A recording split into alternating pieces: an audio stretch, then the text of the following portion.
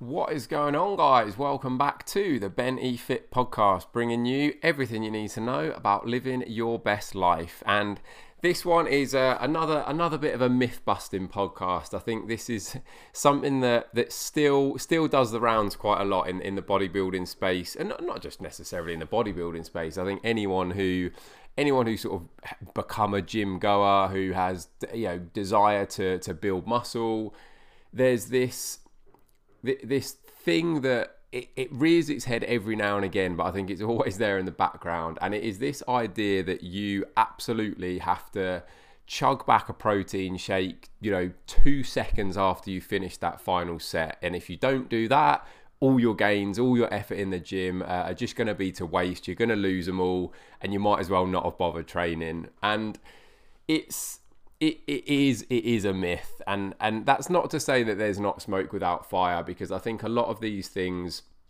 originate with some degree of truth. It's just something that's often been completely exaggerated, and I think this is one of those. So where I expect this has come from, the very process of training. So when you're in the gym, that process is catabolic. So what you're doing is creating these micro tears in your muscle fibers. You're effectively breaking down muscle, and you therefore need to be repairing and recovering. And the nature of building muscle requires those micro tears to take place, because they then repair.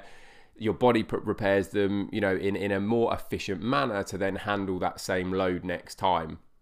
And I think what has likely happened, and I suspect, and by the way, that's a very oversimplified description of how muscle growth occurs, but just to try and keep that relatively simple for the time being, I think what's probably happened is somebody, and when I say somebody, I suspect some sort of protein powder manufacturer, who's probably then got some huge bodybuilder to say this stuff, basically that who would say anything for the right paycheck.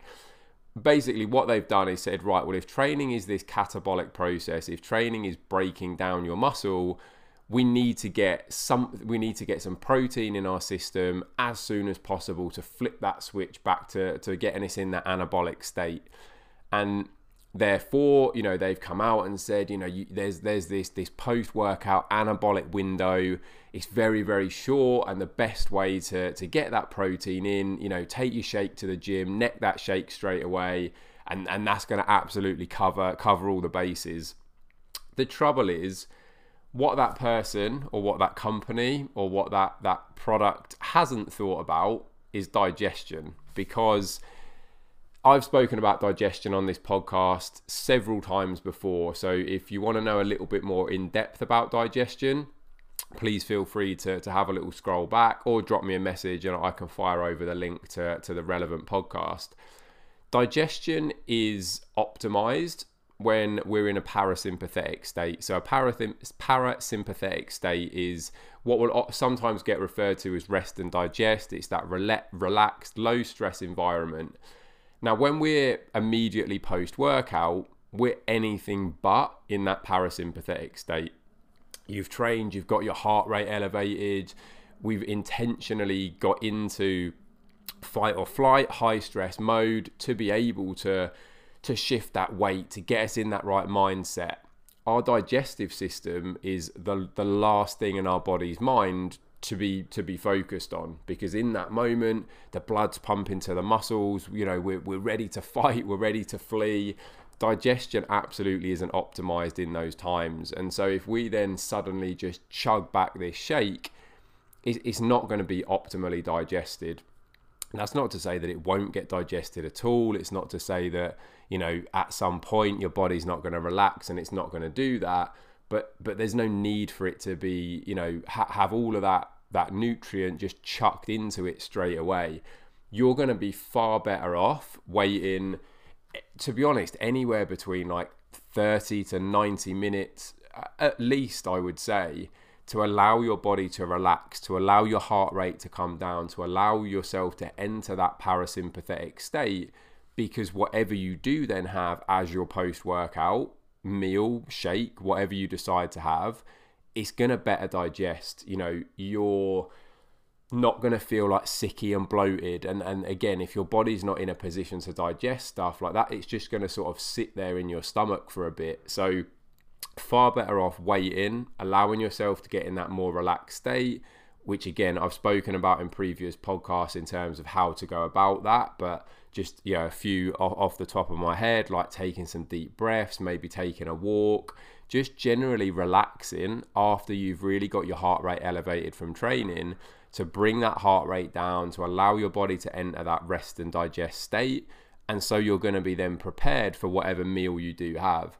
My personal preference is to actually have a meal. So I would much rather, you know, give myself that 30 to 90 minutes after workout, allow my heart rate to come down, and then actually have a meal, which, you know, typically some sort of lean protein with a carb source.